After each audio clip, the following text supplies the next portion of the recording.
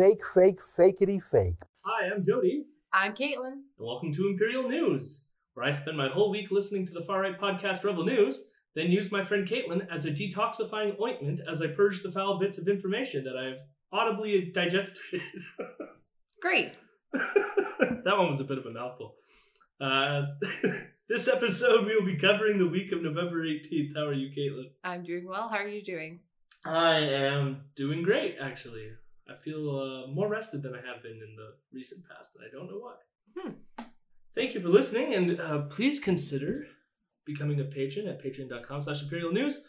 We would love to eventually upgrade our equipment to make this podcast sound better, so we need your help. You can also help by promoting our show to friends and sharing it on social media, and you can leave us a review if you like. Also, I wanted to give you a heads up because there's something I'm working on. I am considering starting to read basically Ezra's books. And so next week, I'm hoping that we will have an episode out, which will be our first episode on Shakedown by Ezra Levant. I'm already a few chapters in, so it's interesting. I can't wait to go through it, especially how bad it is, which it is really bad. So what we're likely going to do is starting next week is we'll do kind of like maybe an abbreviated episode, but still cover the whole week. And then we'll do an additional episode during the week that'll be like chapter 1 or however we decide to break it down. Because it could be that 2 chapters are really short and we'll shove them together or something. Mm-hmm. Okay. And then I guess the plan going forward is, I guess when we're done this book, we'll take a break and then we'll do the next one. But also, like, we might skip a week in case something like the Don Cherry thing happens again. And like, then that's going to take up way more time. But yeah, so that's it. So look forward to that. But for now, we're going to get right into it. We're going to start the Imperial Roundup. Yeah, it's Roundup, yeah. I know our own show, Kate. Yeah. Hello, my rebels. Hello, my rebels. I'm a good boy.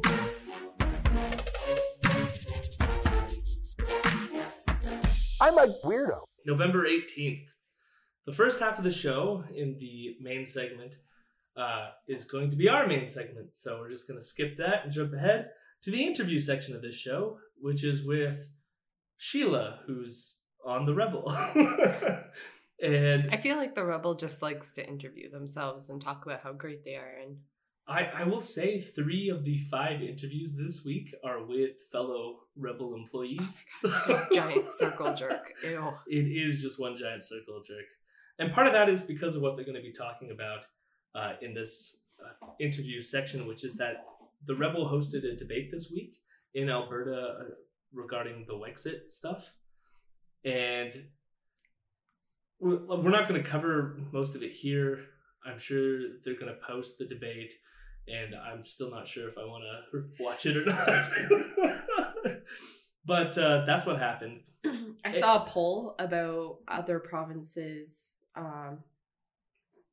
opinions, or if they're happy about Wexit, whatever the fuck it's called, who cares? Whether they're happy or dissatisfied. I think it was like 65% of Quebecers are happy about Alberta leaving. I think it's a great idea. But then it was like Albertans, it was like only like 35%. And then I saw on a Twitter post saying Quebec wants Alberta to leave more than Alberta does. I believe it.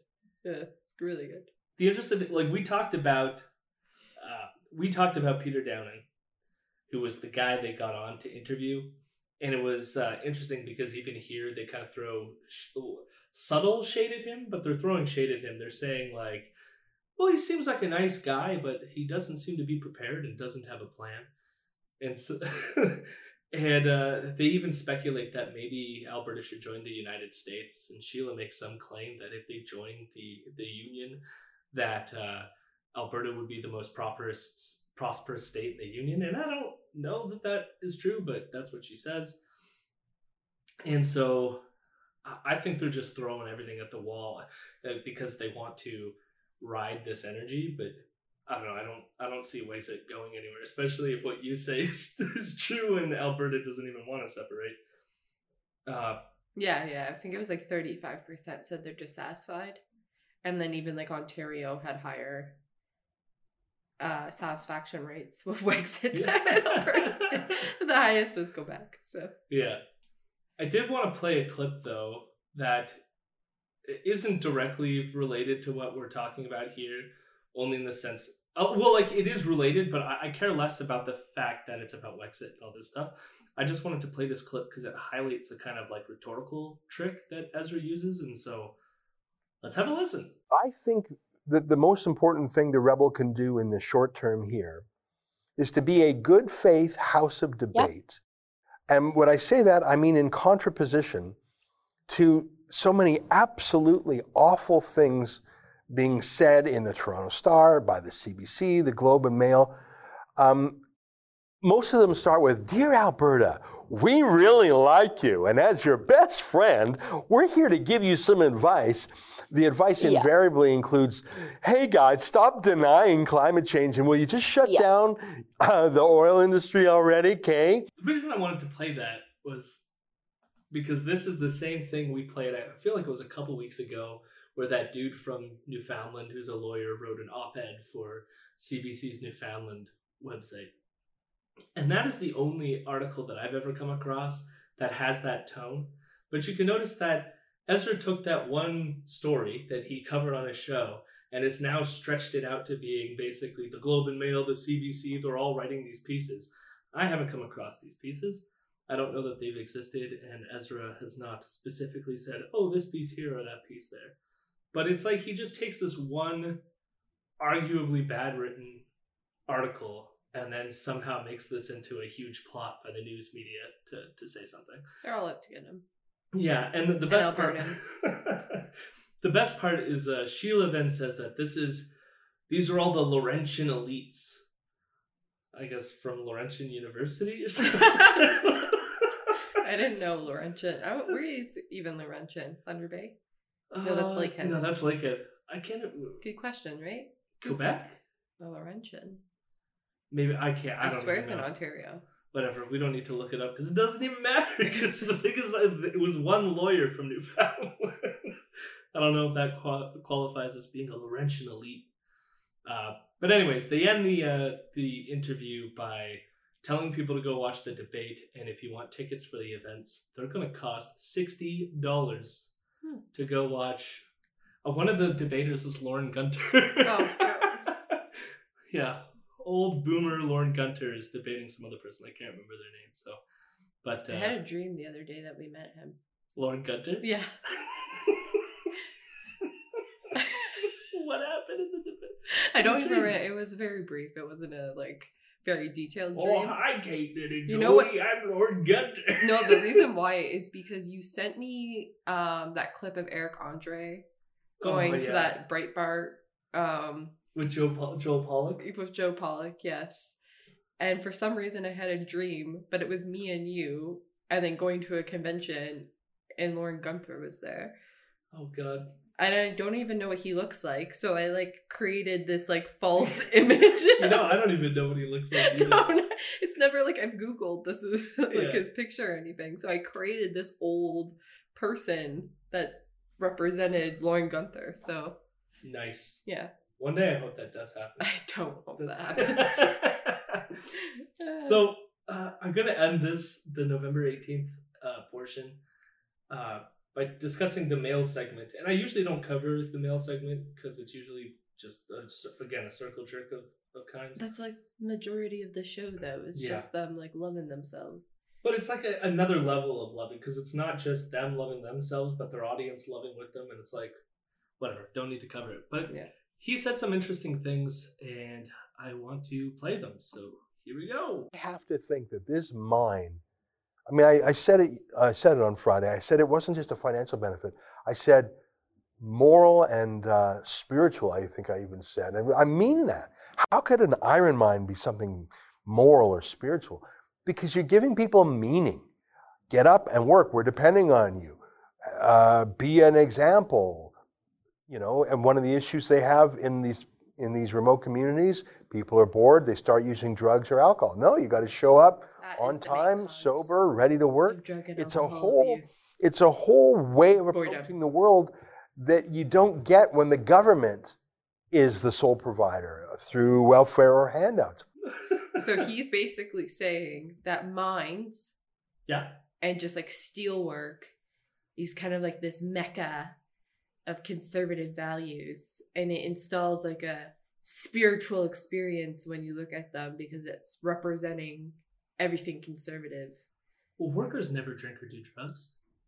No, not at all. If you're working, you can't do that. No, never. You can never. Because it's such a spiritual experience. They're completely mutually exclusive from one another.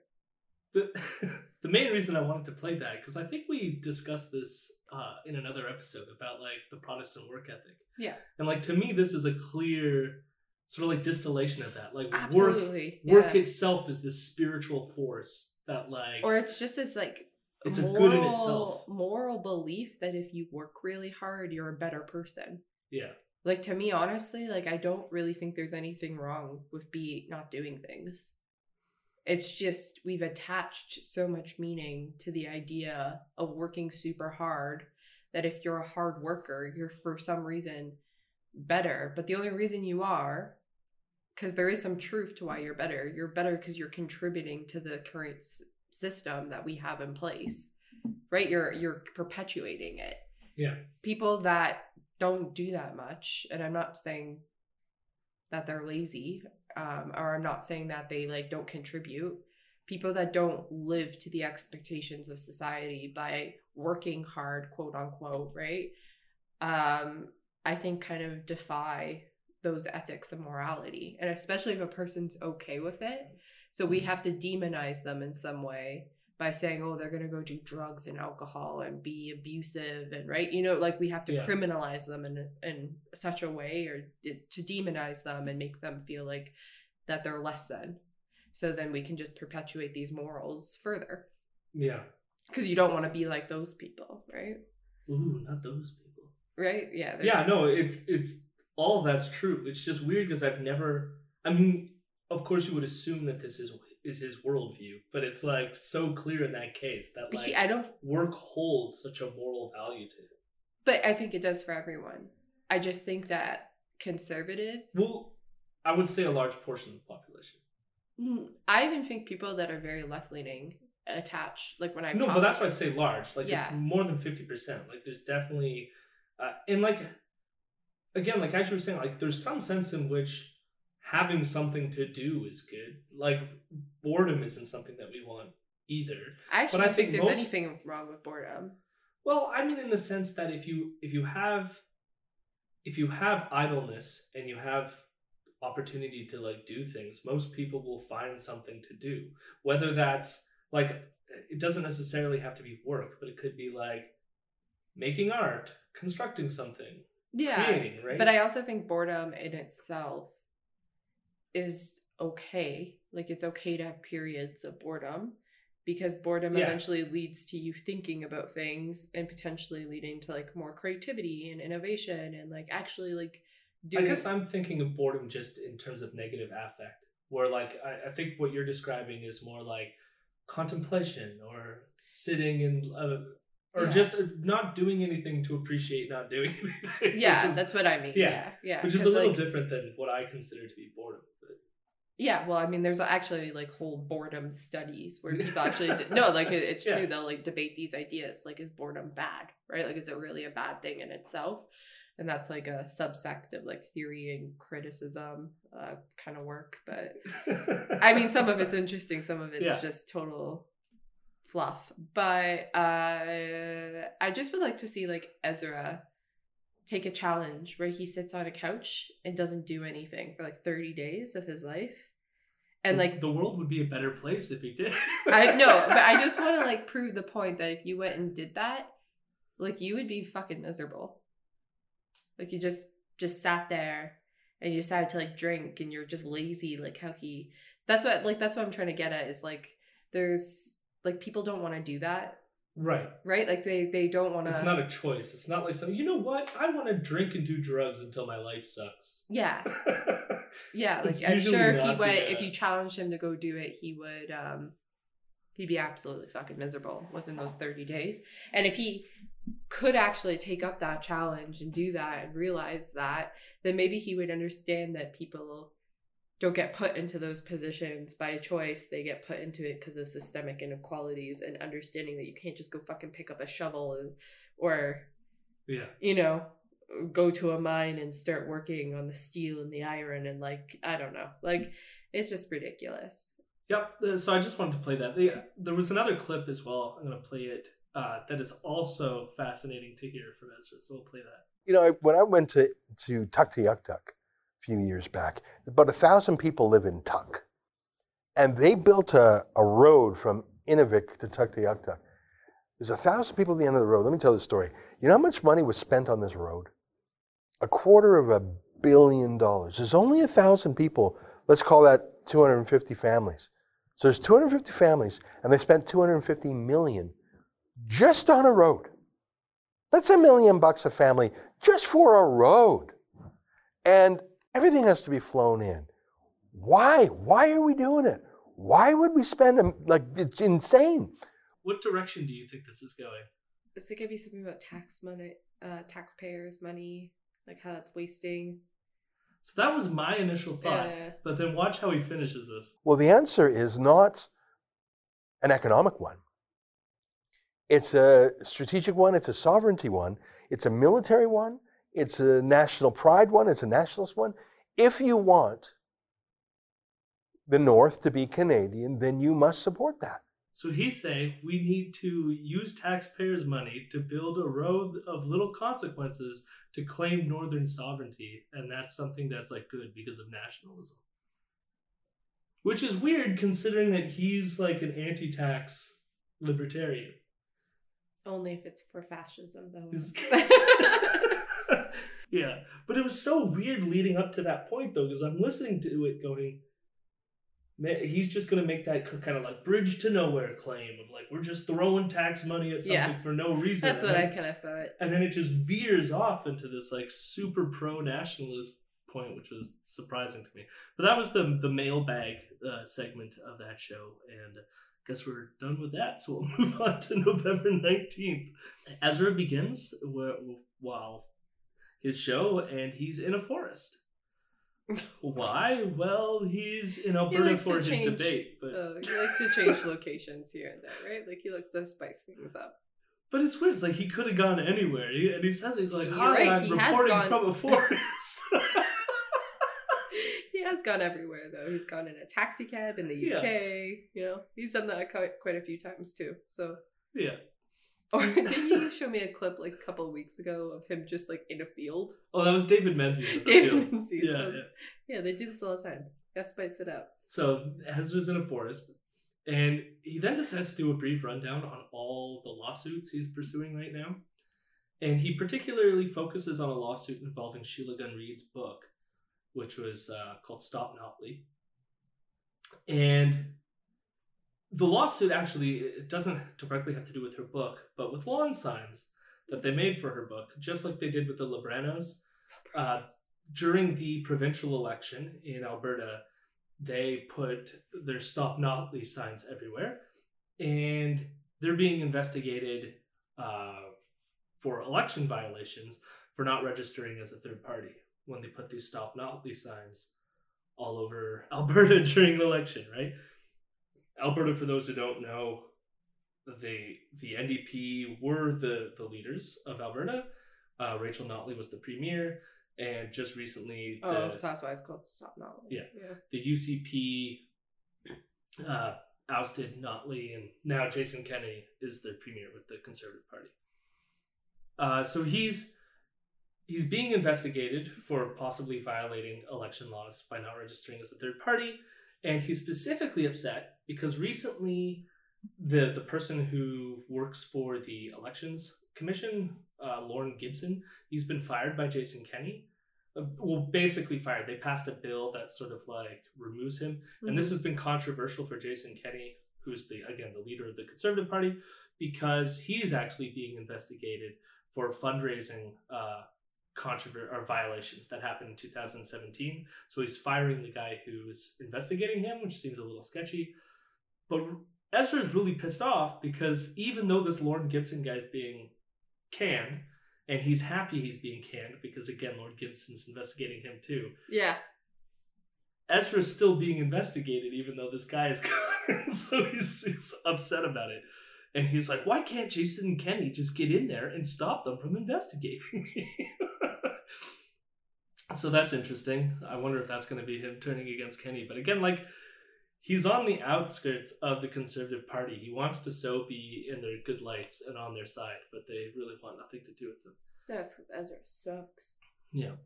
Well, I mean, they don't want to deal with him, not because they don't agree with him. They clearly do agree with him. It's 100%. More of like a PR kind of thing. Yeah, because he makes them look horrible. Right. He is horrible. Ezra then talks about the ongoing lawsuits that he also has with the venues that he alleged broke their contract during his Librano book tour. So if you can remember, he was going to do these book signings and people called the venues and the venues canceled, and he claims that they're breach of contract. But then he said before, and now he's doing it, that he wanted to sue the people who called the venues, claiming that they induced a breach of contract, even though I think it's meritless. He's not going to succeed at that. But he's super excited to try this new way to kind of like destroy leftists. And then he said he's also suing a lot of people on the left who contacted these venues.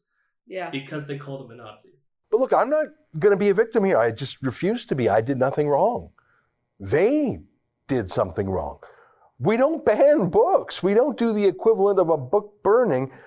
That's what canceling a book signing is like, really. So he's not a victim, and then he just compared canceling a book signing to burning books. Yeah. They're, in Ezra's mind, morally equivalent. Now look at then what he says when he talks about the people he's suing for defamation. So we're suing the theater owner and all these deplatformers for that money.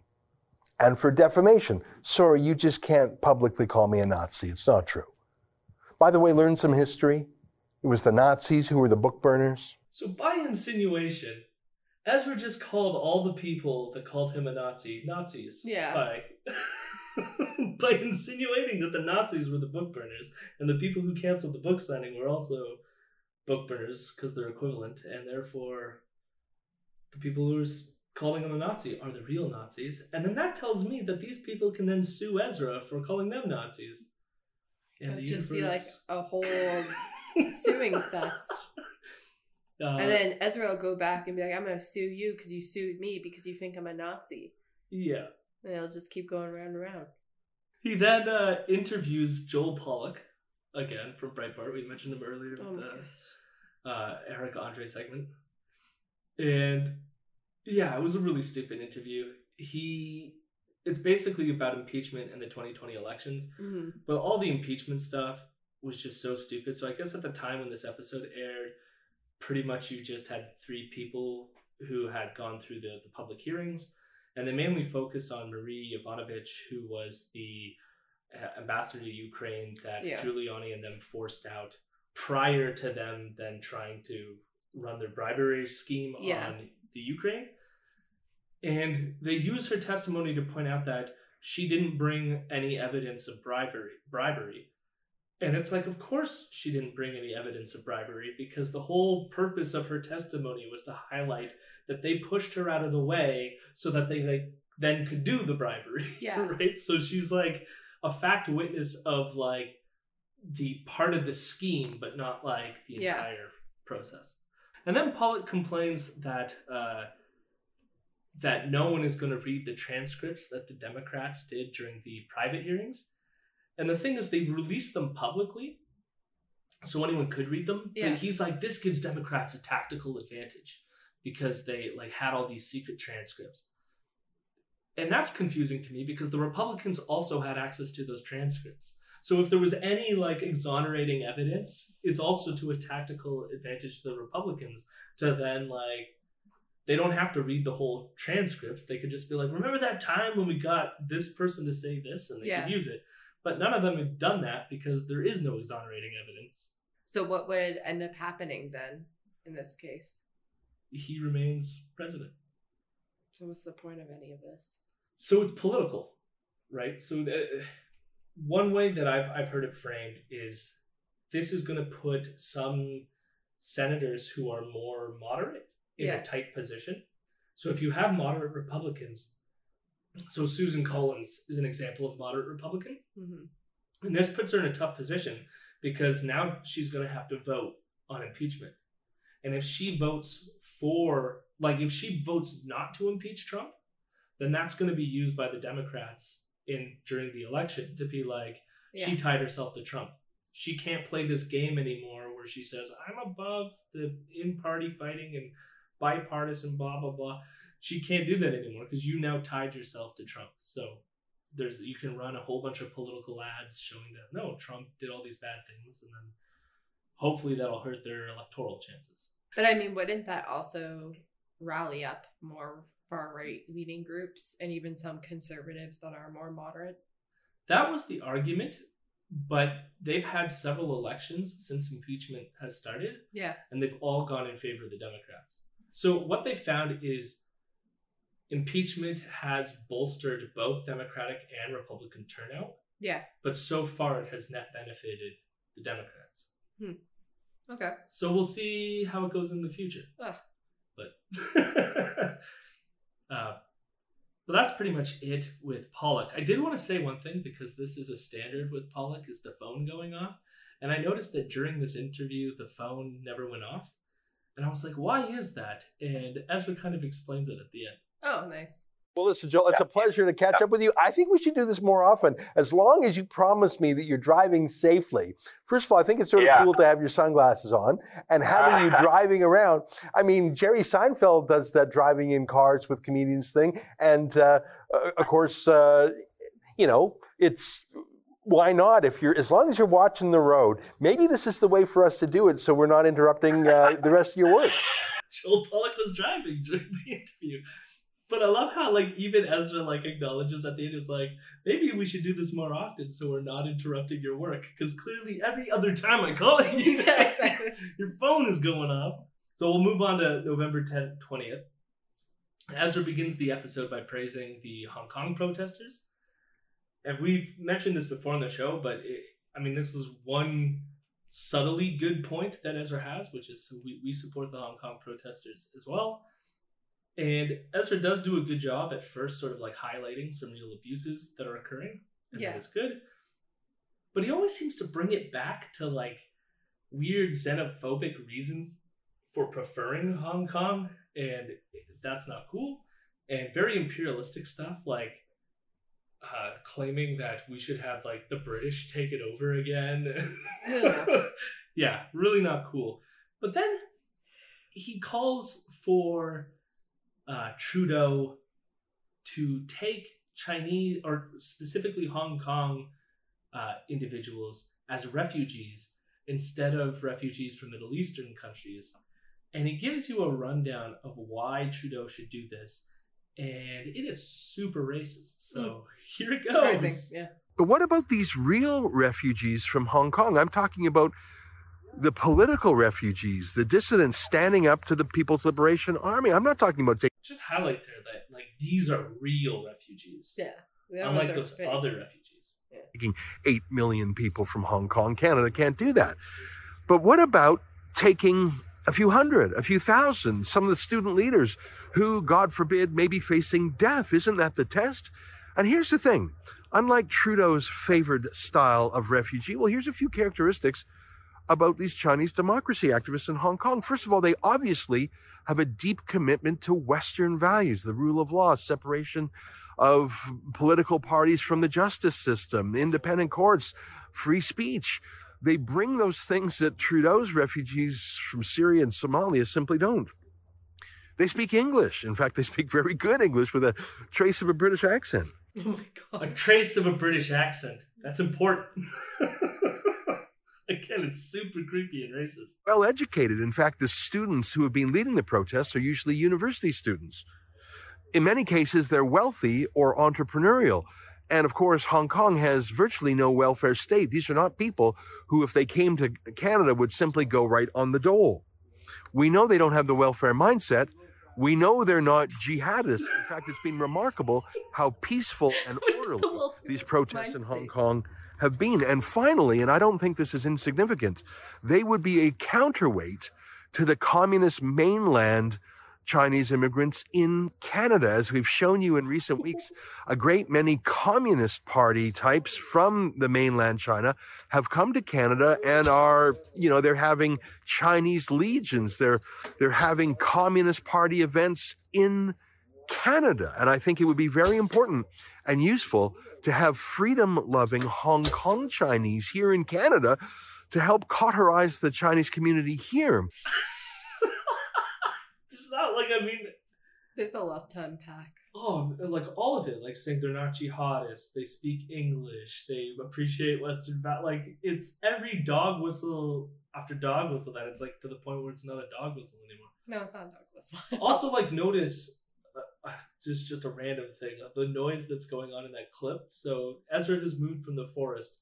Now he's outside of the venue where the debate took place, and you can hear people packing things up. I mean, yeah. I don't know. Yeah. I love how he's like, they're going to influence the mainland Chinese people by making them not communists because they're having communist legions. Can you believe that? Now, he got some blowback from some of his audience for a point that I'm going to make here, which is the first thing that I thought, which is like, why do you want them to leave? Because it's good that they're there fighting for their rights. If they come here, they're no longer fighting for those rights. Yeah. I mean, sure, if shit hits the fan, you figure it out then. But like right now, they're like in this position to exert influence and power, and you want to hope that they take advantage of that. You don't want to be like, hey, all the leaders of this movement now come to our country.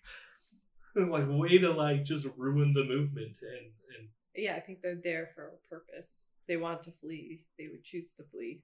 Yeah.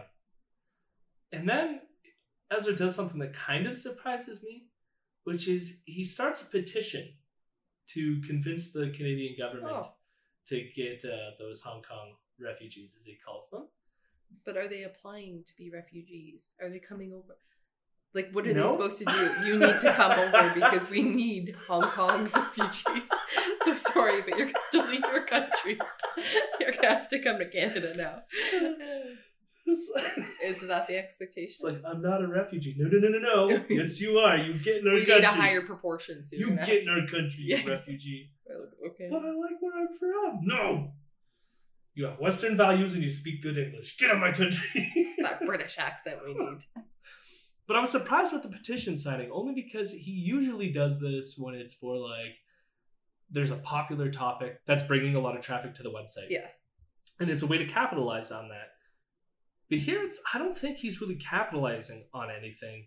It seems to me like this is possibly like a genuine petition, in the sense where I think he literally wants Hong Kong, the people of those protests, to come over here because he'd prefer them to the communists or the Islamo-fascists and whatever is rattling around in his brain, right? Jihadists, right? Yeah.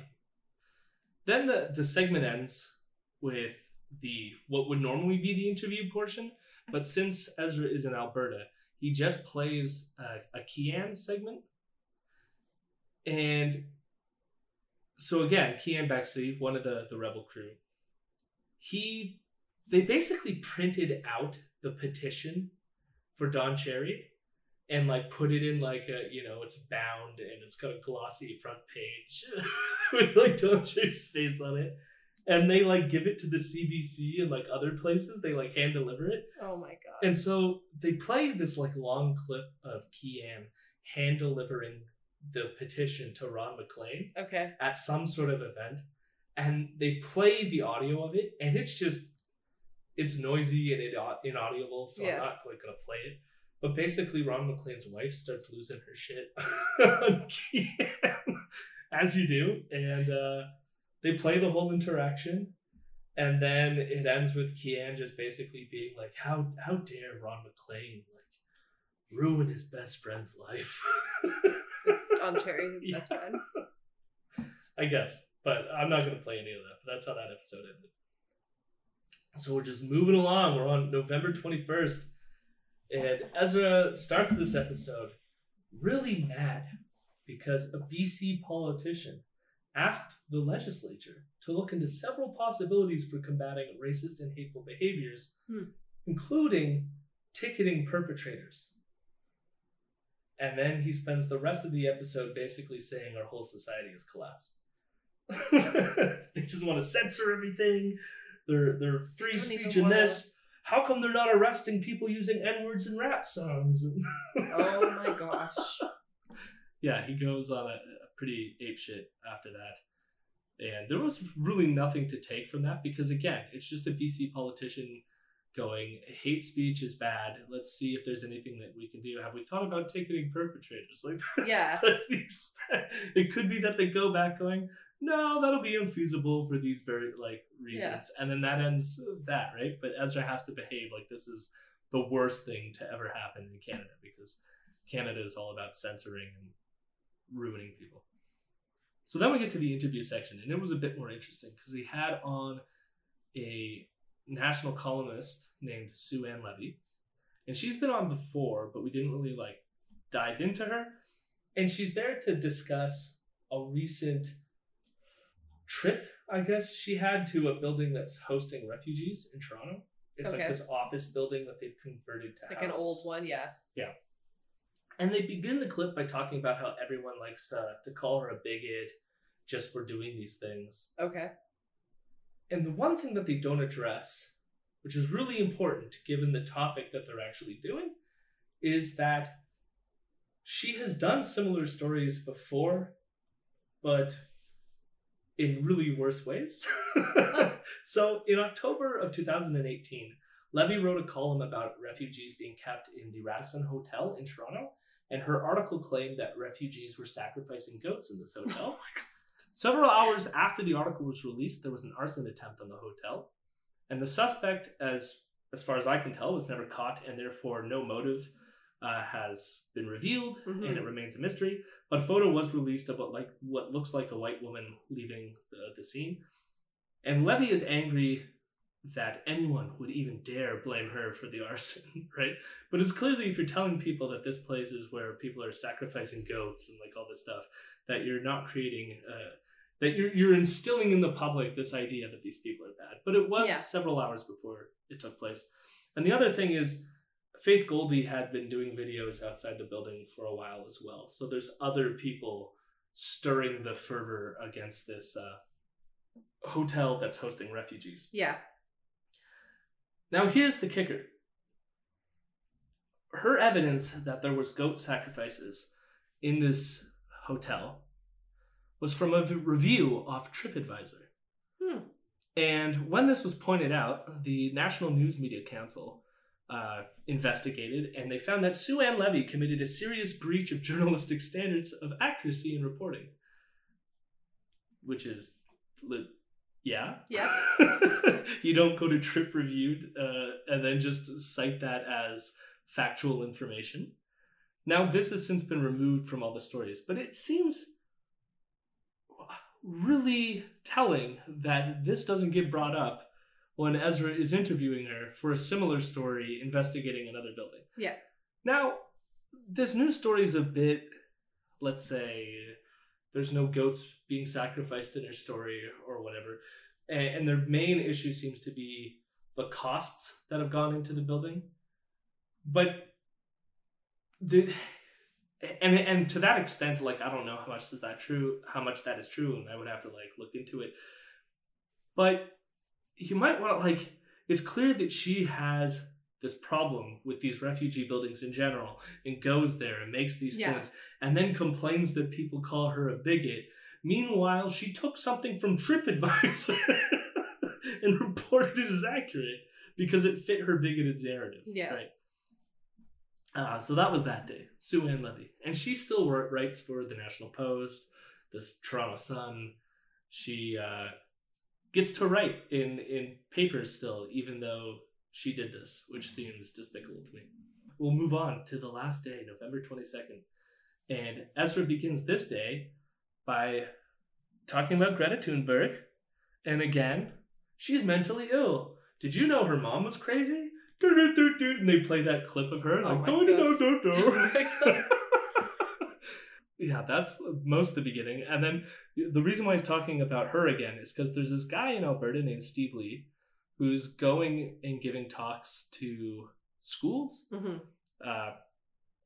And he's like a 20-year-old, 26, I think he said. And I guess he's funded by some environmental groups. Okay. But he goes around teaching kids about global warming. Yeah. And Ezra is super mad about this. And he wants Jason Kenney's war room to go after him. And I mean, nothing about this segment is worth playing. It's pretty much Ezra then plays the clip of the Stephen Lee guy talking and does like what we do to Ezra, where like you play the clip, you give some comments, but his criticism was super weak. So, for example, one of the examples is Lee talks about how cattle production uses a lot of water, so it would be better to like reduce meat consumption. And Ezra goes, "What? Look at that. There's a bottle of water next to him. Guess who's wasting water now?" Oh my gosh. It's like, you got him, Ezra. Destroy. He then criticizes Lee for not showcasing every time he gives his presentation that he's sponsored by these environmental groups. And like, sure. Yeah, but so does Ezra. Exactly. Ezra never discloses that he is, or at least was, a Koch-funded oil propagandist. Yeah. So, whatever. But then, Ezra makes a weird deplatforming argument, and his whole thing is that deplatforming is just terrible and you can't do it. And here he is explaining why Stephen Lee needs to be deplatformed. Steve Lee is not a scientist. He's not an expert. He's a bought and paid for propagandist who talks like he thinks he's the Messiah. He gets $760,000 a year for his propaganda agency, and he's walking right into school and scaring children. Stop it. And if teachers and principals won't stop it, stop them. You don't have the right to terrorize children. You don't have the right to terrorize children, which is interesting because he constantly goes on about how, like, you have the right to say offensive things and, like, you shouldn't be censored for it. Yeah, exactly. And there should be, I have the right to say whatever I want. And here he is saying that, like, no, like, your speech ends when it's speech that terrorizes a child. Well, how do you, like, carve those boundaries out? Like, I would say that everything Ezra says pretty much terrifies children. Terrifies me. I'm not a child. Or am I? But yeah, so that's the first half of that episode. And then Ezra, again, interviews Keanne Bext. And this interview, again, nothing happens. Basically, Keanne is now in Hong Kong. Oh. And he's going to be covering the Hong Kong protests. Okay. And he's like, don't worry, we sent him with a gas mask. What? And part of me is like, having like watched several, now I'm experienced with Keanne, and I'm like, Ezra sent this guy in to a very tense situation. And I'm like, oh, why are you doing this, Keanne? But I guess I look forward to him being shot by a rubber bullet or something. Pepper sprayed in the eyes or something like that. Like, who knows? Yeah. Like, there's ways to, like, avoid it and everything. But it just seems like such a, what is it? Like, inappropriate thing to do. Like, oh, absolutely, yeah. But anyways, in part because, like, it would be different if you're someone like, you go in with a team who's prepared for these things, who've done these things in the past, or like you're someone who has had this previous experience. But Keanne is some like bloke from Alberta who basically just harasses He's people like Greta Thunberg. Yeah. Too. Yeah. And just like go to Hong Kong and cover these protests. That's crazy. So, yeah, it does not seem responsible or appropriate. And that's it.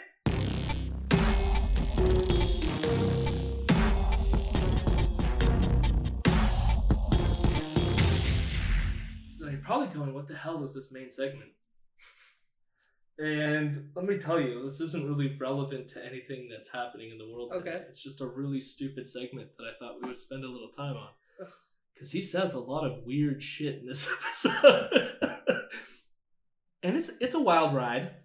And not only do I think it makes for a better podcast to do it, so that's why we're doing it, but I think it does uncover some like key insights into Ezra's views of the world. So we're going to begin by listening to Ezra explain some of the tough questions. Hey, I have a question for you. Was Barack Obama the first black president? Well, of course he was. That's him with his dad. But actually, he's half black. His mom, pictured here, was white. So was he black? That's it. We're talking about race science. Oh, no. And what a weird way to start off the episode. Is Barack Obama black? So, Ezra does say, even after that obviously Obama is black. Hmm. But he randomly, at this point, he highlights some guy named Tariq Nasheed who claims that Obama is not actually a true black American because he doesn't know the true black experience, such as the history of slavery and Jim Crow. Yeah. And I'm not sure why Ezra is referring to Nasheed in this instance, but like also the argument is just weird because Obama doesn't need to come out of the legacy of slavery in that he's born to people who are slaves in order to feel the effects of racism in America. I mean, there's going to be differences for different people, right? Yeah. Different upbringings, but it doesn't mean that he's not going to feel those effects. The other thing is Tariq Nasheed is just a random person. I had known him before for other reasons, and I checked in with some friends to be like, what's up with this guy? I remember hearing things about him. Yeah. And they came back showing me some tweets of him being very transphobic, and he's into like some weird aspects of black nationalism. And I say weird because I'm not necessarily like, I kind of understand some aspects of black nationalism, but he's into the weird areas of black nationalism. And super homophobic, transphobic. Like anyway, we should have like our own black nation state. Yeah. Yeah. It's a quasi-fascistic version, but for black people. Like, Yeah.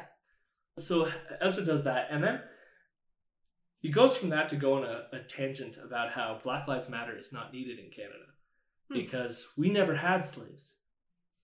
And he also, then again, Ezra constant tangents, right? So Black Lives Matter, we don't need it, never had slaves. And then he's like, you know what? And we didn't even need to occupy Toronto because there were no banking problems in Canada.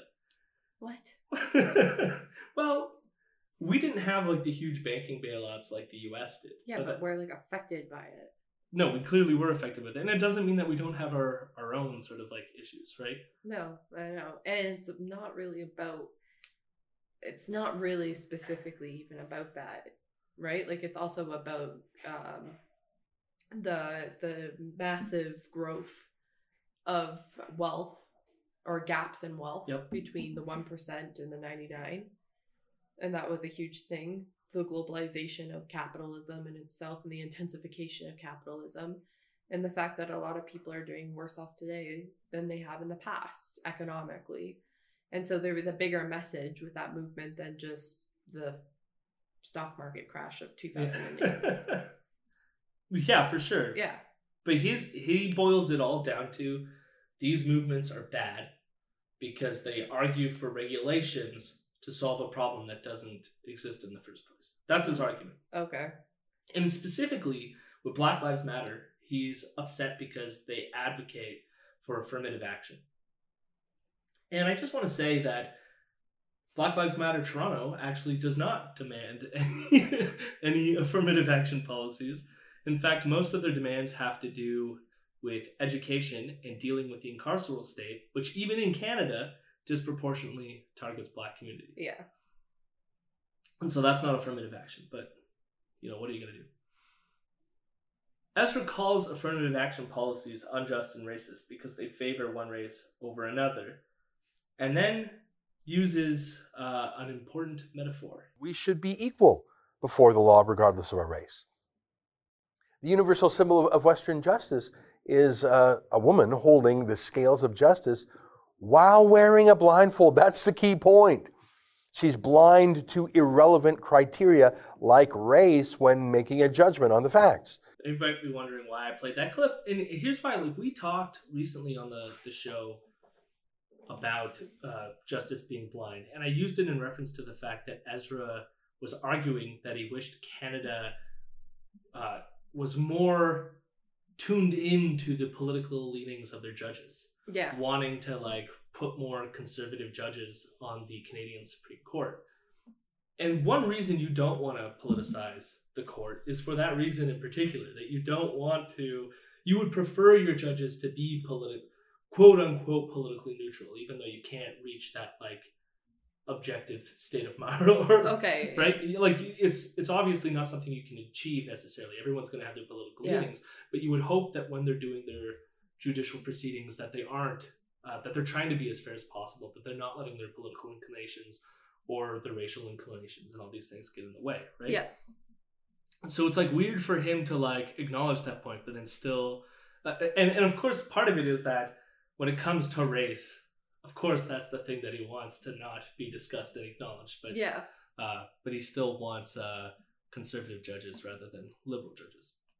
The other thing is, there's a lot of discourse around the idea of whether or not you actually want blindness when it comes to racial issues in the law. And so there was this book written by Michelle Alexander called The New Jim Crow. And its subtitle is Mass Incarceration in the Age of Colorblindness. Mm-hmm. And the point that's being made in her book is that a justice system that pretends to be colorblind will miss the real systemic effects of white supremacy that will continue to disproportionately negatively affect Black communities. Yeah. So take, for example, the fact that white people and Black people use drugs at similar rates, yet police are more likely to patrol Black communities, and thus Black communities are more likely to experience high rates of arrests for drug possession. This then gives the police the narrative that they're just patrolling areas in which there's higher rates of crime. However, the only reason the Black community has higher rates of crime is because they were historically patrolled more frequently. Yeah. The designation of being an area with a higher crime rate is perceived as racially neutral when in fact it is coming from this legacy. So all this to say this pretense to racial neutrality or colorblindness then helps to perpetuate the systems of racial oppression when the goal should be to alleviate them in some fashion. And it also does not mean that the laws or regulations that help to address these issues, which specifically reference or focus on race, are therefore racist, which is what Ezra is trying to claim. And this was just the opening. You may be wondering, why is Ezra talking about all this? To my point today, here's a news story from the Daily Mail. Anyone should be allowed to identify as Black, regardless of the color of their skin or background, say university leaders. So Ezra went to the bastion of great quality journalism, the Daily Mail. Yes. And we will leave aside for now the accuracy of this Daily Mail headline and get to the real reason Ezra wants to cover this story. If this Yaniv can simply say, no, my name's Jessica or Jennifer or whatever it is, and I'm a woman, and if you can demand that female estheticians must wax genitals, if you can just say that woman and go into women's bathrooms, if athletes who can't beat other men, but who then just say, oh, you know what, today I'm a girl, and then go on to crush actual girls in sports. If we have to go along with that, these are all trans athletes I'm showing you. If we have to suspend our disbelief and actually use their pronouns, if we're going to do that, why not say you're a different race and make everyone else abide it? I mean, it's actually less crazy. Apparently, transracialism to Ezra is less crazy than transgenderism. And what it boils down to is that this is all really just a matter of math. I just mentioned that Barack Obama is as much Black and white. It's just true. He's 50% white. But you can't be 50% female. You either have an XY chromosome and are male, or you have an XX chromosome and you're female. There's no halfway about it. But there is a halfway with race, that Barack Obama. There's a quarter way. There's an eighth, like if one of your grandparents is a certain race. That's why racist regimes, like U.S. slavery in the South and Nazi Germany, they had to have complicated math. I thought he was going to say, that's why they're so flawed. But he was just like, that's why they needed the math. This is where things are getting a little weird. Because you would expect Ezra to want to take the line of this way of categorizing races as essential to go away. Mm-hmm. But I don't think he's against that. I think he literally thinks that you could do these mathematical calculations on race. He just doesn't think that you should be prejudiced, I guess, racially. But he is. Right, but he believes in racial science, in this like innate differences, that you are 1/8 black if you have like 1/8 of a bloodline of black people. But I also want to highlight the whole like you can't be 50% of women, or you can't be 50% a woman. And he highlights that either you have XX chromosomes and you're a female, or you have XY and you're a male. I just gotta say, like, there's cases of XY individuals who have uteruses.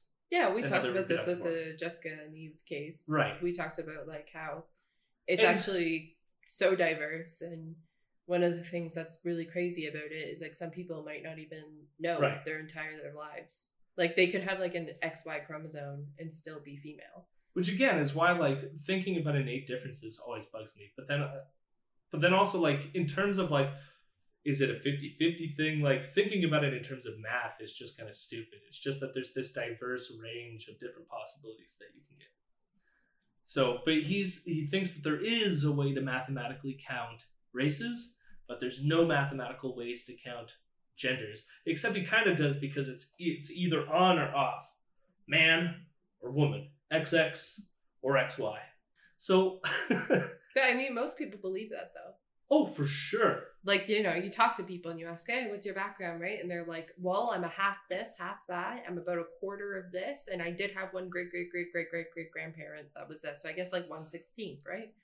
Or it's the fact even like in Canada, we have laws that determine, like, for example, First Nation status, how much of a half, like you only have to be, I think it's like 1/12 First Nations ancestry in order to... Well, that's going to get relevant in a few seconds. Oh, okay, but cool. There are. I don't think that what Ezra is saying is necessarily out of the norm. No, it's actually very common. It's just that it gets into weird areas. So Ezra goes from this to discussing all the different ways that they racially measured slaves and how Nazi Germany had different calculations for what qualifies you as a Jew. And he talks about how this is all described in terms of blood. And I do want to highlight that, like, notice here, Ezra is saying that you can, in fact, measure race. And he's walking this fine line talking about how grotesque these measurements are. So he even says, like, these are grotesque measurements. But he's not saying, like, why they're grotesque, right? It's like the fact that, like, people went through the motions to measure it is grotesque. But he's not debating the fact that this is true. Like you even heard him like in the last clip going, it's true. Obama is both 50% white and 50% black. But he goes into a bit more detail. But you see my point. Sorry to show you all those gross things, but that's the point. If you're going to start measuring, because you can be both black and white, and there's lots of different combinations. You can be many races, actually. You know, there's a booming industry right now with companies like, there's one called 23andMe. They let you spit into like a test tube and send them your saliva, and they tell you what your genetic background is, what mix you are. It's not perfectly accurate, but it's interesting enough. Which proved, by the way, in case you needed any proof, that Elizabeth Warren was lying when she said she was American Indian. She said she was Cherokee. In fact, she's at most, 1/1024th Native American. But even then, it's not actual Cherokee blood, as she had lied, but rather a Central American gene they're measuring. He's actually talking about this as if it's like a real thing. Like, and the weird, the one part that I don't understand that's confusing to me is how he agrees that there can be these mix and combinations. So it's like you can be like 2/3 this, 1/3 this, and like you could be various combinations. Yet somehow she's lying, even though she has like a portion of it. Mm-hmm. Now, obviously, there's issues with Elizabeth Warren and her using the label, and I'm just going to put it aside because we're talking about racial sciences. Yeah. And just get to the root of that. Like, how do you come up with a number to be like, this is the number you reach when like you're now legit to call yourself Aboriginal or not? And when you start asking those questions, it gets a little bit weird to me. But Ezra goes on. And that's my point today. I know it's taking me some time to get to it. That's why I like this idea of anyone and everyone just being able to say what race they are by simply declaring it. Like Jonathan Yaniv declares he's a woman. Because Elizabeth Warren didn't make up the story about her race just to be more interesting. She did it to get benefits, real financial benefits, to steal those benefits, really, from actual Aboriginal people. So she stole those benefits from actual Aboriginal people. So even though she has some of the blood, she's not an actual because she hasn't met some sort of threshold that he believes exists. And I'm not sure what the threshold be, right? Does it need to be 50%? So Obama's 50% white, black. But if he was 40 to 60, is he then black? Or like, how do you do this calculation? It doesn't get into any of that. But I would be interested to know what he thinks about all that. And of course, this has to do with Warren using this to jump some sort of theoretical queue. And the thing is, the queue isn't to like disadvantage the Aboriginals. What he's worried about is Elizabeth, in competition with other whites around her, pretended to take on some minority status so that she could then jump ahead of all the other whites and get the prestigious university position or something, right? That's what he's the most worried about. But that's why I welcome this news from the United Kingdom. Here, let me read a bit more. Anyone should be allowed to identify as black, regardless of the color of their skin or background, according to left-wing university leaders. The Universities and Colleges Union has set out its stance in a report on the ongoing row about whether men should be able to self-identify as women and be treated as female regardless of their anatomy. The UCU's position statement did not just stand by its support for self-identification of gender, but also insisted people can choose their own race, saying our rules commit us to ending all forms of discrimination, bigotry, and stereotyping. UCU has a long history of enabling members to self-identify, whether that is being black, disabled, LGBT+, or women. Huh. So you can self-identify as being disabled too. Well, I'm disabled. I'm obviously fat. I have a receding hairline. I've come to terms with that. But that's a medical condition, right? What's the fancy word? That's alopecia. I think that's the medical word for slowly going bald. That's not what it is. There are people out there who have too much flatulence. Look, I'm being scientific here. I'm using medical words. I didn't say fart. Ha ha! He's using poop humor. So yes, in the article, it says that he quotes a bit of it there about the ability to identify or choose the race that you are. And then after this, he goes into Yaniv claiming her disability as well. But he notices in the article that it also says that you can self-identify as a disability. And I want to just flag that for a second because none of the coverage talked about the ability to self-identify with a disability. That didn't seem to spark anyone's recollection or like didn't cause them to like freak out like the race thing did for some reason. But now you were probably still wondering what the actual fucking point is here because he keeps on meandering over and over again. Yeah. And we aren't there yet. And I mean, we're close. We're so close to getting to it. But now Ezra wants to take another diversion. And it's a diversion into Sacha Baron Cohen. Oh. And so we're going to play this clip. Well, I should first state the reason he's talking about Sacha Baron Cohen is because the Daily Mail article talks about Sacha Baron Cohen. It's not even clear why the Daily Mail article speaks of Sacha Baron Cohen. So here we go. Here's Sacha Baron Cohen. So he's a white guy, but one of his characters that he plays, he's a Jewish white guy. He pretends to be a black gangster in the UK, and I've seen a ton of guys like this. Keep it real. The member for Staines will be banned from the House. Is it because I is black? Is it because I is black? I don't even know if he's allowed to make that joke anymore. Now, this gets mentioned in the Daily Mail article, I think mostly because of that identifying as another race, even though it's a fictional character identifying as another race. And even then, the character doesn't go in blackface. And I don't remember this ever being a controversy, if it was a controversy. But notice that Ezra makes this about political correctness. Yeah. Obviously, that's what he's going to do.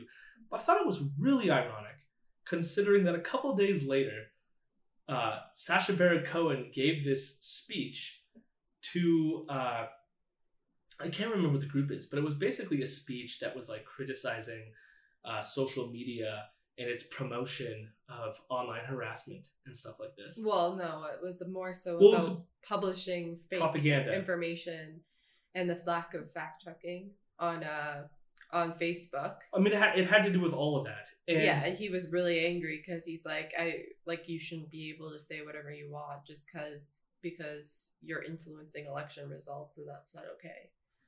And obviously, Ezra's not going to be cool with that because it's going to cut against his own game because Ezra's going to be kicked off the thing. But the irony is, like, listen, I'm going to play you a bit of the clip of Cohen, and I didn't put the music in. I think this is taken from one of those clip aggregators, Now This or whatever. Okay. So there's like ominous music playing while, not ominous, kind of like, oh no, social media is bad. Here's this music. Mm-hmm. But the interesting thing is what Sacha says at the end, which clearly rebukes this whole like appeal to political correctness. In his speech, Zuckerberg said that one of his main is to uphold as wide a definition of freedom of expression as possible. It sounds good. Yet our freedoms are not only an end in themselves, they're also the means to another end. As you say here in the US, the right to life, liberty, and the pursuit of happiness. But today these rights are threatened by hate, conspiracies, and lies. The ultimate aim of society should be to make sure that people are not targeted, not harassed, and not murdered because of who they are, where they come from, who they love, or how they pray. If we make that our aim, if we prioritize truth over lies, tolerance over prejudice, empathy over indifference, and experts over ignoramuses, then maybe, just maybe, we can stop the greatest propaganda machine in history. We can save democracy. We can still have a place for free speech and free expression. And most importantly, my jokes will still work. Thank you very much. And I love that because that's similar things have been said by George Carlin over the years as well, which pointing out to other people who end up using racialized jokes and all these. Being like, why would you want to punch down like that? Like of course, freedom of speech, like you can say that if you want to, but like then I'm going to think that you're a dick, right? Yeah. And so it's like funny how like Ezra's brings up Sacha Baron Cohen because of this character who again, it seems to me like the Daily Mail was using the Ali G thing to be like, here's a case of somebody identifying as black, but it's a fictional character. And if that's the But only... I also think in the movie, that's kind of a whole thing, is he's not actually black, but thinks he is. I've never seen the Ali G. Yeah, I'm movie. pretty sure that's I've just kind of seen, the premise of the movie. Like, he thinks he is, but he's not actually. That's amazing. So, I mean, the whole thing's stupid, but I just love the fact that, because Ezra didn't plan on Sacha Baron Cohen making this speech where, in the end, Sacha basically undercuts everything that Ezra just said. But now we're going to get to it. And I mean this. We're finally going to get to it. Ezra's going to lay it all on the table. I like the self-description thing.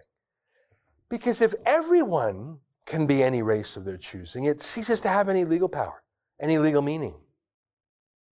Once upon a time, I bet that black slaves in America, or Jews in Nazi Germany, or blacks and coloreds in South Africa, if they could have simply identified as white or Aryan, to avoid the laws against them. Imagine if a black man in Louisiana in the year 1800 could simply say, no, I declare that I'm white. I say so, so give me my full rights as a man.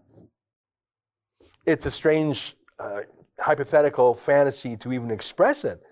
But if merely identifying as something were substantial or meaningful in law, it would render racist laws inoperative, wouldn't it? I mean, this is crazy talk, but we're in the realm of crazy here. Back then, in the past, in this hypothetical scenario, people would have identified as white to get away from racist punishments against blacks or Jews.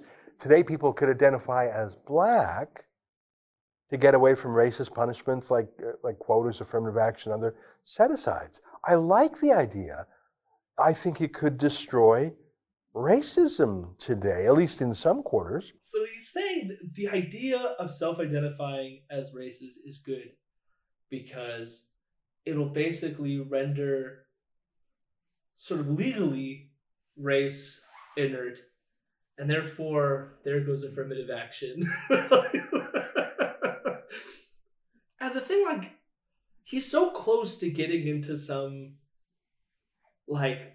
race as a social construct language, but notice he only goes towards it being in terms of a legal definition of race, because of course he still believes that there's real biological race. Yeah. It's more of just we can think of race as being a social construct at the level of legality, and that's weird to me because a race is clearly not real, and it's not real biologically, but it's real socially. Yeah. And so that's why you would want a legal definition, because race has real world effects. The reason why this is such an outlandish case of going, wouldn't it have been great if the slave could just identify as being white and therefore have all the legal benefits of a white person? Yeah. Is because the people in that time would go, I can see your skin, you're a slave. Yeah. Because it had nothing to do with some inherent biological quality. It just had to do with the fact of, I can see your skin and I'm going to create this category and shove everyone that has that skin tone, even though they come from different areas in the world, and lump you all as a group and just call you slaves. Yeah. And so race is real. It has real world effects. It's just real socially. Yeah. That is... That's it, pretty much. Okay. That's the end of this segment, but I'm going to go do a bit more detail about why Ezra is talking about this, which is this stupid Daily Mail article, and that headline that the UCU, which is the University and College Union that represents all higher education faculty and educators in the UK, and states that the title of the Daily Mail article says that anyone should be allowed to identify as black, regardless of color or their skin or background.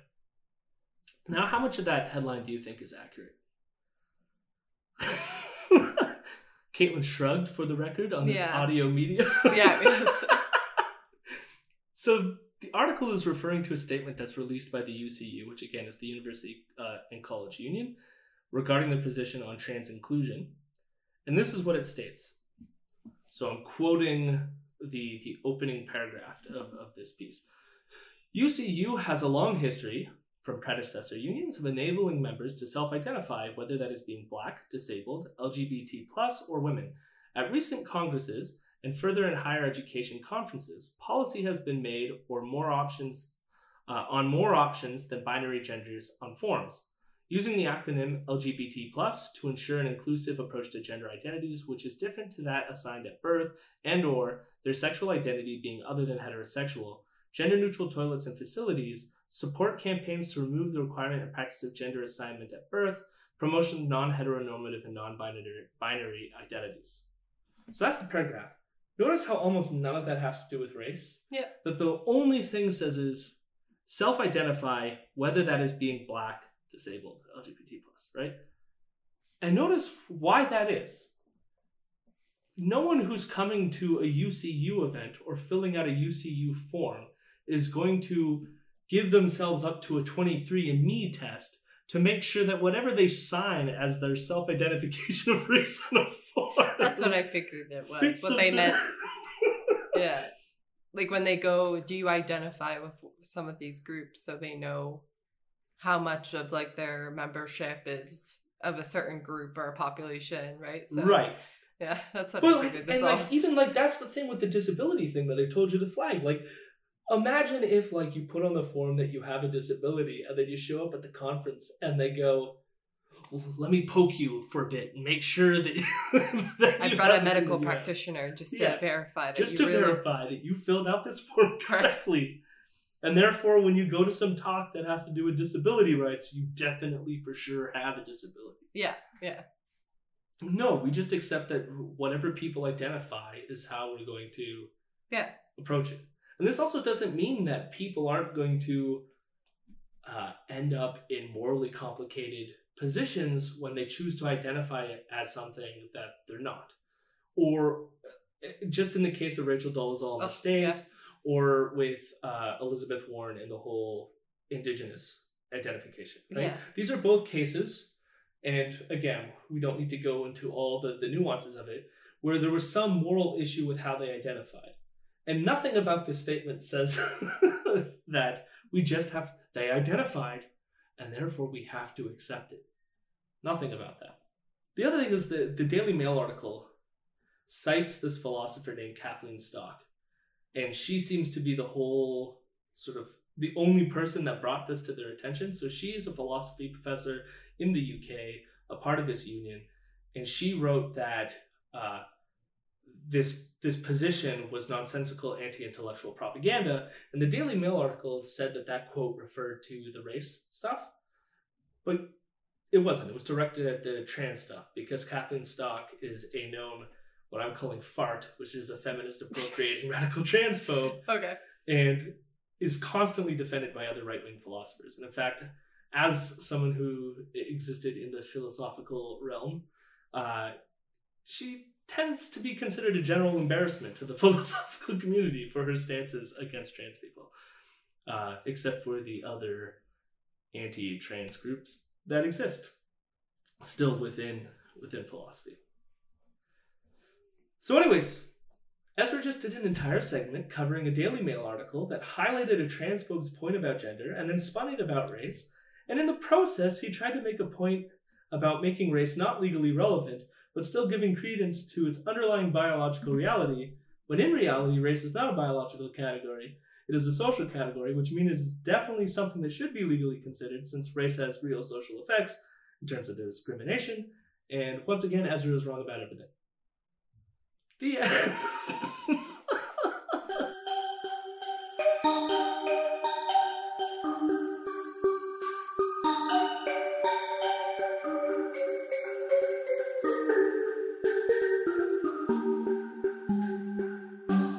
If you enjoy what you have heard so far, please give us a few bucks over on patreon.com/Imperial News. If you want to stay informed about what we're doing, you can also find us on Twitter @Imperial News with a Z. We have a private Facebook group called Imperial News. We also have a Discord set up. You can find that link on our Twitter. And lastly, you can email us any questions at imperialnews. At imperial.fake.news@gmail.com. And I will get to some of them at the end of each show, if we have any. I would also like to thank my friend Mason Tickle, who provided the Star Wars-inspired transition beats. You can go find his album at striatum.bandcamp.com. Thank you for listening. And if you are an activist sued for helping to cancel Ezra's book signing, be sure to sue him for insinuating that you are a Nazi. Albumbia, Albumbia, how lovely are your wheat fields.